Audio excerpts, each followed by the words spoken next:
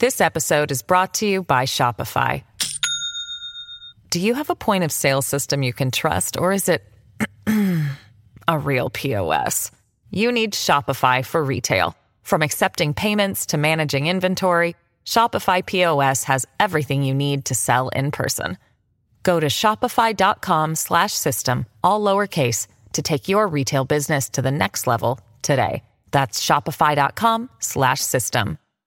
Hi, everyone. Laszlo Montgomery here, China History Podcast, Part 5 today, and in this episode, we're going to finish off the Taiping Rebellion.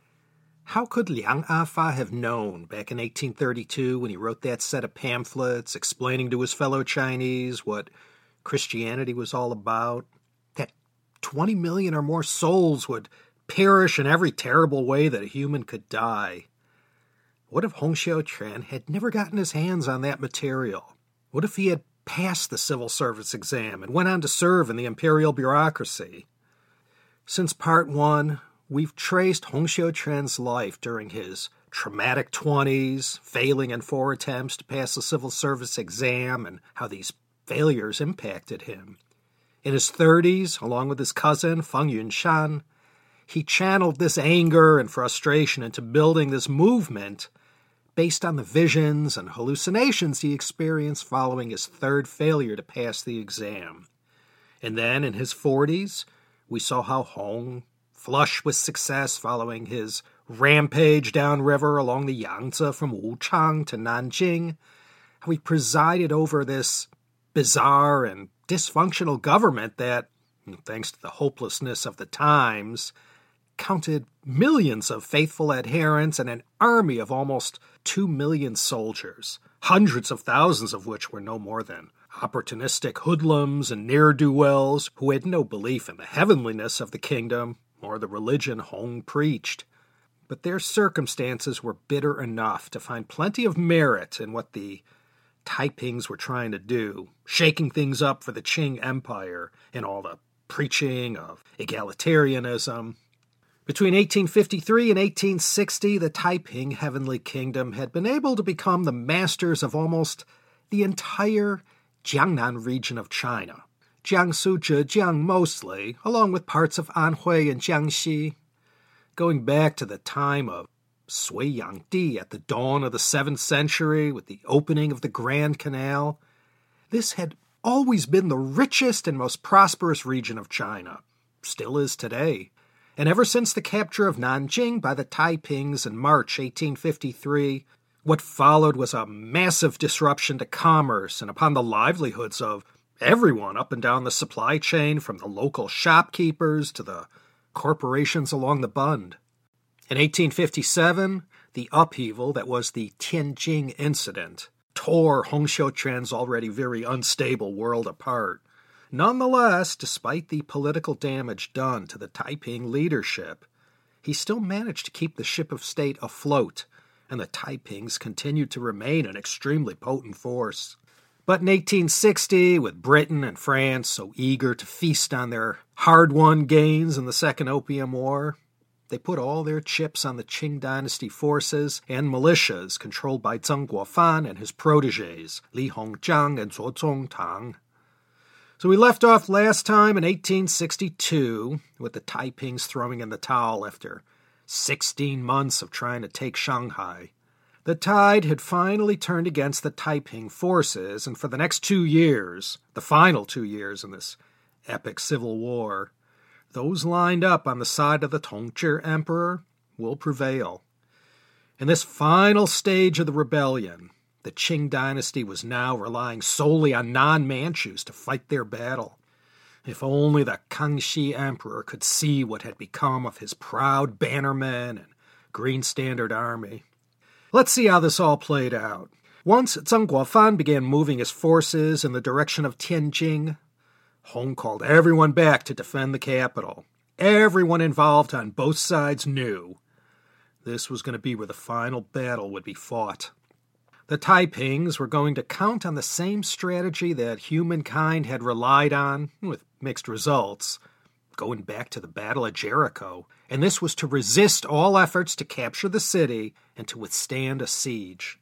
and directing the siege of Tianjin with Zheng Guofan's able brother Zheng Guoquan.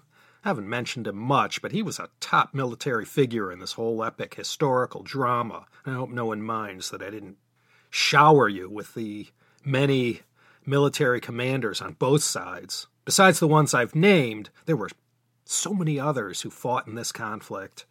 So as 1863 dawned, it appeared that the time wouldn't be long before the name of this ancient city, whose history went back to the age of Taiping of Zhou during the Shang dynasty, got its name changed back to Nanjing.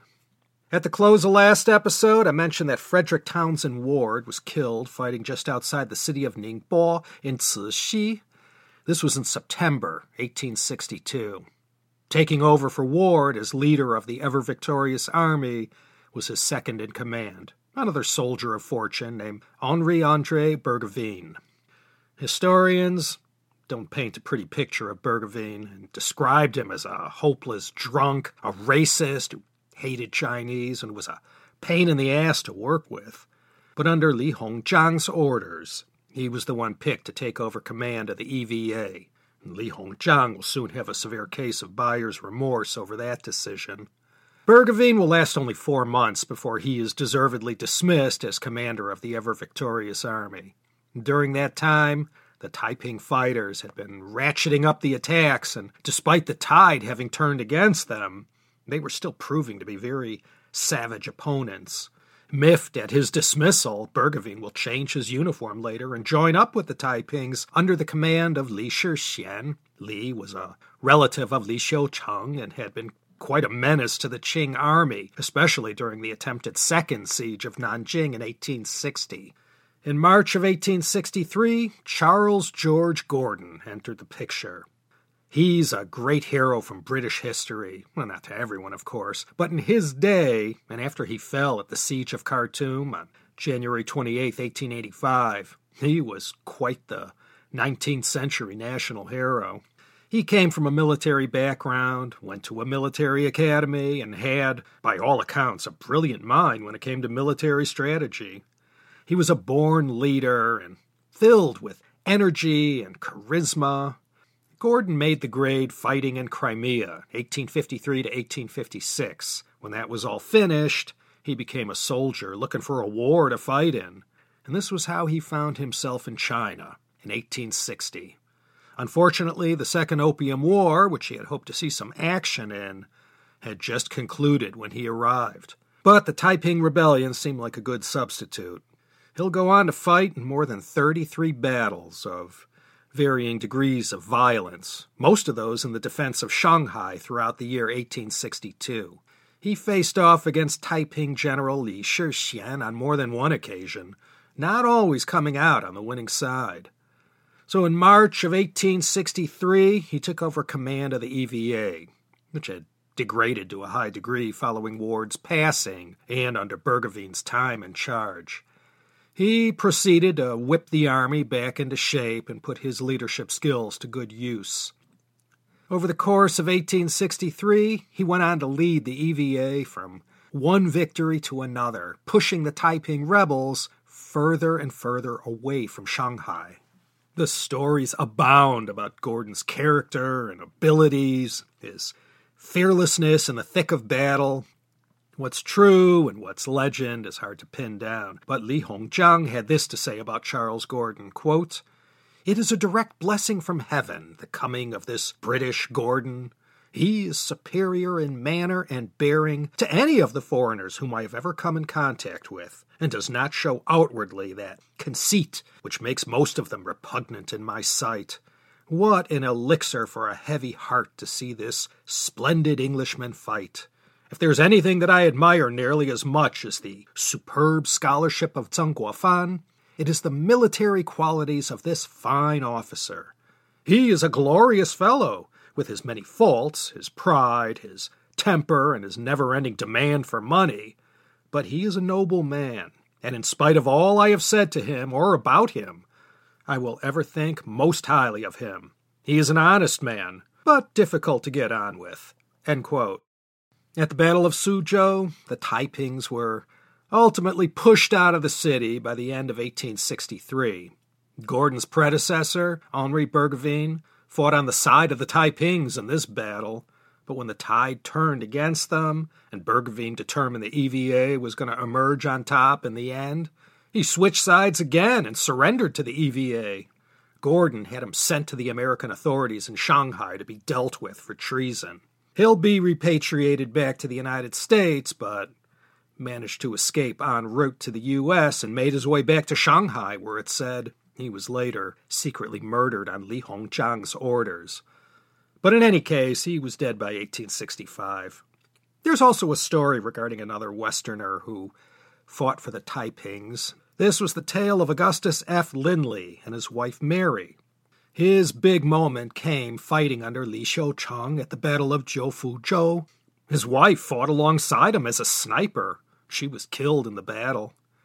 He's more of an anecdote, and I don't want to get into any further details. He went on to write a book in 1866 about the history of the Taiping Rebellion, as well as details regarding his own personal adventures. I'll have a link to that book in the show notes for anyone who's interested.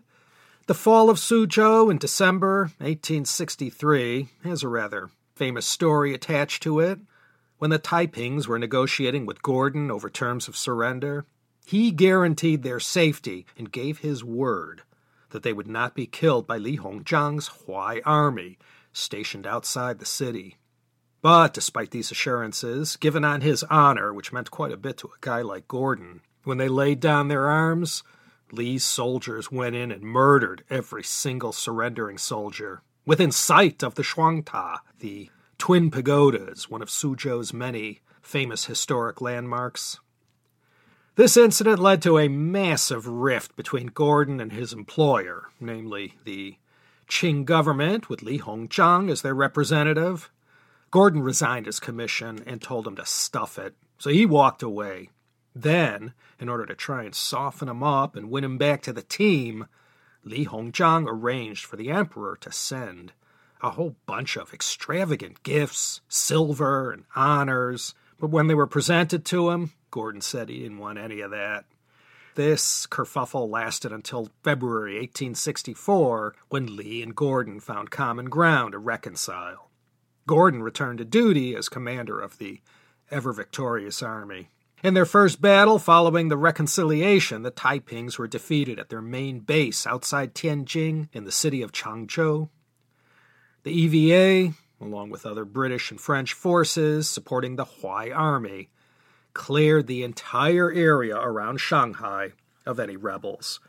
Following the Taiping defeat at Changzhou in May 1864, the EVA took a step back from the fighting and allowed Zhang Guofan and his brother Zhang Guoquan to deliver the final death punch. Gordon thereupon disbanded the ever-victorious army in June 1864, declaring mission accomplished. Following this brave and valiant outing fighting against the Taiping forces, Charles Gordon was showered with honors and riches, all of which he refused. He was lionized for his courageousness under heavy fire, and every newspaper and journal. In Britain, they nicknamed him Chinese Gordon. I don't want to insinuate that thanks to the EVA, the Taipings were defeated. Whether or not they made a difference in the bigger picture can't be known, but they were certainly a colorful addition to this most consequential of events in modern Chinese history. Speaking of valiant, way out west in Sichuan province in June of 1863, Shi Dakai had been keeping up the fight against the Qing ever since he bolted from Hong Xiuquan's nest of vipers in 1857. It was coming down to the end for him.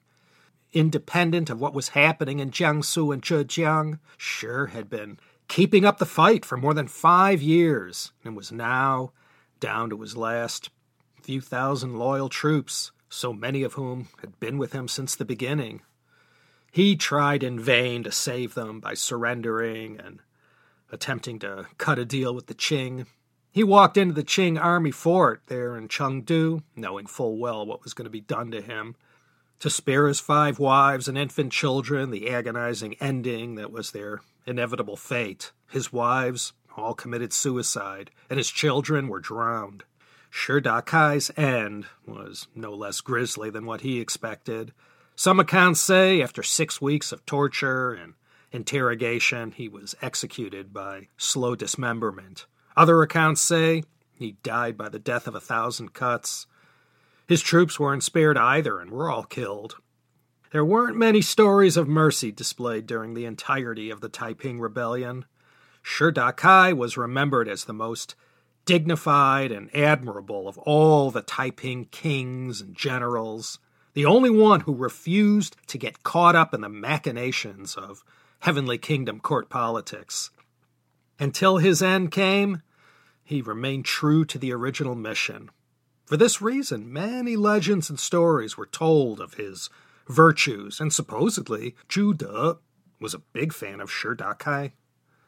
In addition to taking back Changzhou, the Xiang and Huai armies, during the first 3 months of 1864, slowly got everything in place to lay siege to the heavenly capital. Between the two armies, there were more than 500,000 troops. Li Hongzhang's Huai army had been formed in October 1861. It was an offshoot of the Xiang army and would later on evolve into the Xinjun, or New Army, in 1895. But for now, this was Li's private army that he personally commanded and served as paymaster. Zhuo Zongtang still commanded the Chu army. All the areas surrounding Tianjin, up and down the Yangtze River, had been slowly cleared of rebels during the summer of 1863. Li Xiucheng had tried and failed for the third time to distract Zheng Guofan's forces from their siege preparations. But in the end, his troops abandoned the fight and hightailed it back to the safety of the capital's city walls, with the better part of his army being annihilated as they tried to fight their way back inside. Not only were the Taiping troops fighting these well-equipped and organized national, private, and foreign troops, even small-time local peasant militias, smelling blood, rose up and killed every Taiping rebel that passed through their part of Zhejiang, Jiangsu, or Anhui. For too long, the peasantry had eaten all this Taiping bitterness. With things looking grim for the rebels, the local peasantry felt more emboldened to add their 2 cents to the fight. Of the 20 million or more who perished from the Taiping Rebellion, by a landslide, most of that number was made up of these guys, those peasants who lived in all the nooks and crannies north and south of the Yangtze River. The war and all the miserable baggage of war showered these people with torment. I read something produced later on, after 1949, that the total deaths were really upwards of 70 million when you figured in all the potential souls whose births would be denied them because of the death of their parents between 1850 and 1864. By June of 1863, the entire northern bank of the Yangtze had been cleared of Taiping rebels. In fact, other than forces manning forts on Purple Mountain overlooking the city, the entire buffer zone surrounding the capital that had proven to be absolutely impregnable for a decade was now cleared of all rebel resistance. Back when Changzhou was under attack and already doomed, end December 1863, Taiping commander Li Xiucheng knew the situation was hopeless and that, at this dire hour, only a miracle would be able to save them. When he met with Hong Xiuquan inside the palace, he urged him to evacuate while they still had a chance. Li knew that Zheng Guoquan was tightening the vice a little more each day, and even the riskiest avenues of escape would soon be blocked off. This episode is brought to you by Shopify. Do you have a point of sale system you can trust, or is it a real POS? You need Shopify for retail. From accepting payments to managing inventory, Shopify POS has everything you need to sell in person. Go to shopify.com/system, all lowercase, to take your retail business to the next level today. That's shopify.com/system. Despite this come to the younger brother of Jesus moment, Li Xiucheng saw that the heavenly king had clearly lost touch with reality and remained convinced that older brother Jesus and the heavenly Father were going to provide for all in this dark hour. At this point, Hong Xiuquan had finally emerged from seclusion to take charge. It was well known that the Heavenly King was in no position to lead anymore. In the face of everything happening outside the walls of Tianjin, what followed was a feeling among all the inhabitants of impending doom. And with this in mind, as many as 200,000 Taiping troops attempted to break out and throw themselves at the mercy of the Qing. The rats were finally deserting the sinking ship while they still had a chance. Hong Rengan, loyal to the end, was still standing by his cousin and offered to try and break out on a suicide mission to resupply provisions. Those bottled up inside the capital during this hard winter of 1863-1864 were already dropping like flies from starvation. But this last-ditch effort by Hong Rengan failed. He had bravely found a way to lead his squad out of the city and had managed to secure grain supplies. But he couldn't get back inside the city and was forced to flee and regroup on the banks of Lake Tai in Huzhou. Li Xiucheng in January 1864 also attempted to lead a daring mission to get some food supplies into the city, but every blade of grass, leaves, and edibles foraged from the surrounding area that Li's men had been able to procure was captured by Qing forces, and Li was barely able to get back inside the city.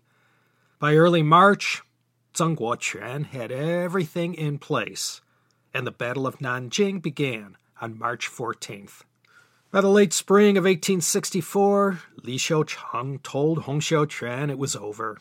And here is where Hong announced to all remaining faithful, as well as to those who had given up hope, that God would provide them with manna from heaven, just as he had done for the Israelites when they wandered through the desert for 40 years after the exodus from Egypt. By now, even the Heavenly King and his family were subsisting on weeds. In April 1864, Hong Xiuquan fell ill. From what? We don't know, but it's believed he ate something or other that was poisonous, and on June 1st, he died. 5 days later, his son, Tian Guifu, the young monarch, sat himself down on the throne and began his truncated 6-week reign as the Heavenly King of the Taiping Tianguo. With Hong Rengan still holed up in Huzhou, the only ones left to lead the fight were Li Xiucheng, Li Shixian, and the young monarch. This Third Battle of Nanjing of 1864 was what everything all came down to. For the belligerents, this was going to be the Taiping version of the Battle of Helm's Deep. For more than a dozen years, the Taiping Rebellion had consumed so many resources from the Qing government, and for this main reason, they had been unable to deal with all the other regional conflicts, not to mention the foreign powers. Everyone had been able to take advantage of the dynasty's infirmity due to this bloodiest civil war in world history. However, everyone receiving reports from Zheng Guofan had a pretty good feeling that, short of divine intervention, which wasn't looking likely, the end of the Taiping Rebellion was finally in sight. After every possible way to get in or out of the city was secured by Qing forces, Tianbao Fortress, located on the highest point on Purple Mountain, was taken from the rebels, and from this vantage point, the Qing had a perfect view of the walled city. With no drones or satellites, getting to the highest point adjacent to the battlefield was what one had to do in order to observe the big picture and arrange troop movements accordingly. That's why the fabled 30-meter-high porcelain pagoda had first been wrecked by the Taipings, initially to prevent anyone from climbing to the top to get a look-see on Taiping positions inside the Tianjin city walls. They had torn out the stairwell that led to the pinnacle. Foreign observers who got to see the porcelain pagoda noted seeing the ruins of the stairs near the structure. This was an architectural marvel that never failed to amaze any visitor to Nanjing who beheld it for the first time, especially at night when the lights of the candles danced off the shiny white porcelain tiles of the pagoda. In any case, the structure was blown up in 1856 to prevent any Qing soldiers from using it as an observation tower to peer down inside the city. The porcelain tower, or pagoda, had stood since the early Ming dynasty and was one of the wonders of the world in its day. And not only was this historic landmark destroyed, besides the porcelain pagoda, 3 of the 4 original manuscripts of the Siku Quanshu were also destroyed during the Taiping Rebellion. One was a copy at the Summer Palace that was lost when the British and French troops ransacked the place in 1860. This Siku Quanshu was the greatest encyclopedia of knowledge ever produced in China up to that time. When the final battle began, the Qing forces tried and failed in their attempts to scale the walls and dig their way underneath. With these easier options foiled, they had to resort to doing this the hard way. On July 3rd, still in the year 1864, Dibao Castle on Purple Mountain was also taken by the Qing, and from this location, overlooking the city of Nanjing from the east, the Qing were well within range with their expensive but deadly effective European-manufactured artillery, and once they got it all in place, they just started blasting away. They also kept digging tunnels, again, underneath the city wall so that they could fill them up with explosives and cause those walls to come tumbling down. And at 1 p.m., on July 19th, 1864, they detonated the tunnel they had dug underneath the wall and blew apart the first breach, right at the Taiping Gate, where the Nanjing Foreign Language School is today, just south of Shenwu Lake. And then 60,000 very well-armed Qing soldiers, the first ones in to lead the assault, poured into the city through the breach in the wall, all screaming bloody murder at the top of their lungs. Zheng Guoquan had let it be known to all those fighting under him. No mercy was to be shown, and the maximum degree of punishment was to be meted out on the Taipings, and that no limits were being placed on the soldiers' inhumanity. The Taiping rebels, still inside, already famished after months and months of starvation rations, nonetheless rose to the occasion. The accounts of their bravery in the face of such a hopeless situation was recorded by those who witnessed the carnage that day and lived to tell about it. Amidst the chaos, Li Xiucheng ran to get Tian Guifu, and together, along with about 1,000 loyalists, they disguised themselves as Qing soldiers and managed a daring escape via the now destroyed Taiping Gate. From there, they made their way in an easterly direction towards the tomb of Zhu Yuanzhang, the Hongwu Emperor, at the foot of Purple Mountain. Li Xiucheng somehow got separated from the young monarch and only got as far as Fangshan before he was captured on July 22nd. On Zheng Guofan's orders, Li was executed on August 7th.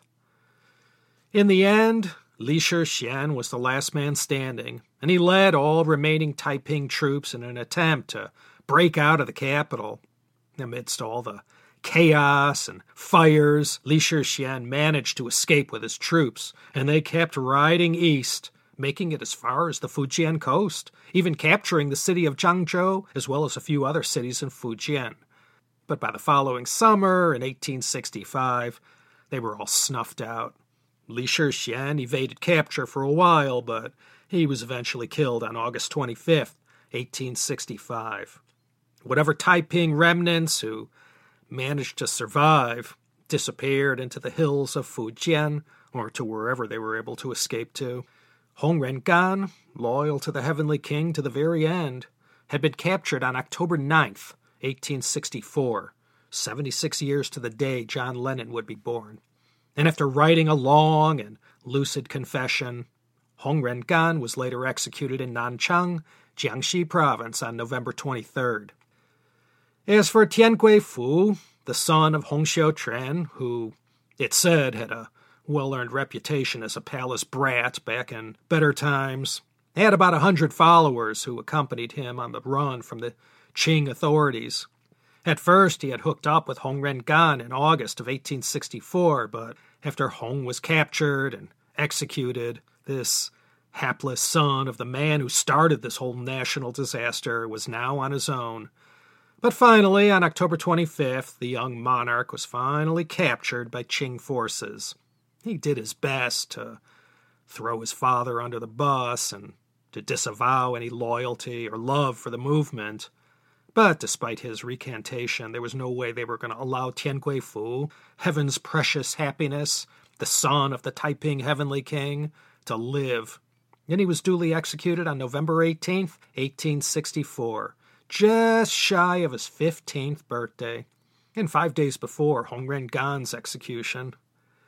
The pillage and mass slaughter that followed the capture of Nanjing was epic in its scale. The soldiers had taken Zheng Guoquan's orders to heart and went on to rape, pillage, and wreck everything and tear down any evidence of Taiping rule. It was a most violent conclusion to a most violent cataclysm. It's said by the time the troops did their worst, the city burned for 3 weeks. Over 100,000 remaining Taiping troops perished in those flames. 20,000 were killed just in the first assault. Zheng's brother, Zheng Guoquan, for his sponsorship of this wholesale slaughter of the Taiping inhabitants, and for what followed, earned the nickname Zheng the Butcher. And to put the final exclamation point on the whole battle, Zheng Guoquan ordered Hong Xiuquan's dead corpse to be dug up, drenched in oil, burnt to a crisp. He had Hong's charred bones and ashes placed in a cannon and blasted them into the river. The Taiping rebellion was finally over. But the Tongzhi Emperor, all of 8 years old, still had other revolts to deal with. The Nian Rebellion would continue on for 4 more agonizing years till Zheng Guofan and later Li Hongzhang and Zuo Zongtang finally extinguished the last of these rebels who wreaked havoc across northern China for 15 years. The Miao Rebellion out in Guizhou was over by 1873. The Hui rebellions in both Yunnan and Gansu and Shanxi were all quelled around the same time. With the Taiping Rebellion finally over, now the Qing government, armed to the teeth with all these latest European weapons of war, went in and restored some semblance of order. By 1877, up in Xinjiang, Yaqub Beg had been killed, and the rebellion he led was quashed by Zuo Zongtang and his allies, namely the warlord Ma family of generals who would rule northwest China as their personal fiefdoms for the next 7 decades. All the decades of pain and suffering that China would go through, that was all the blowback from this period of national convulsion during the 1850s and 60s. All the pieces were put in place for all that would follow in China. Following the White Lotus Rebellion of 1794 to 1804, the Manchu army had become so degraded, the ruling Manchus had to take a leap of faith and start using Chinese military muscle to keep the dynasty alive. And this was evident in all the rebellions that followed. And because of that dynamic, it opened the door for Zheng Guofan and his Xiang army. And from the Xiang army came the Chu and Huai armies, which ultimately resulted in the New Army. And if you recall from part 1 of that 10-part series on the warlord era, it was the New Army that became the Beiyang Army, and the commander of that force was Yuan Shikai. And we have him to thank for the dozen years of warlordism that followed his death in 1916. The Opium Wars and the unequal treaties forced upon China during the Taiping Rebellion created enmity in China against Western powers that lasts into our own day in the 21st century. And the horrible bloodletting and chaos throughout southern China during the 1850s and 60s led to mass migrations of Guangdong and Fujian people to overseas ports where they seeded all the great Chinese communities of Singapore, Malaysia, Thailand, Indonesia, the Philippines, and other countries around the world. 4 years after the end of the Taiping Rebellion, over in Japan in 1868, the Meiji Restoration happened, which ushered in a period of reforms there that would lead to some rather consequential events in China come 1895, 1931, and 1937. You know, going back to the earliest years of China's development, going back to the Bronze Age and the Shang and Zhou, the mandate of heaven and the dynastic cycle had been this recurring theme as Chinese history unfolded. The Han, the Jin, the Tang, Song, and Ming. Whenever the country was plagued by natural disasters, peasant revolts, invasion, and lawlessness, all of that had always served as a signal that the rulers in the imperial palace had lost heaven's favor and their time had come to leave the stage. No matter how violent and gory the ending was for the dynasty, that was how its natural death happened. That's how it had worked going back to the fall of King Zhou of Shang. Anyone familiar with this cycle, who lived through the tumult of the mid-1800s in China, surely could conclude heaven had clearly withdrawn its mandate on the ruling Aisin Gyoro clan and their dynasty that had ruled China since 1644. Because of the Taiping rebellion and the government's inability to deal with it head-on, foreign powers had been able to insinuate themselves into the political picture and deny heaven its right to withdraw its mandate from the Qing dynasty. And so, instead of dying the natural death that should have occurred, the European powers, America, and later Japan, preserved the weak and dying Qing dynasty so that they could all continue to feast on China's national misfortune.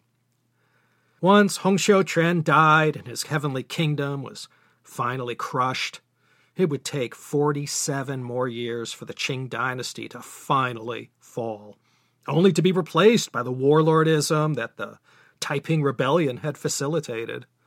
And the 50 years of tragedy and suffering that happened on the Chinese mainland during the first half of the 20th century, that was perhaps its final legacy.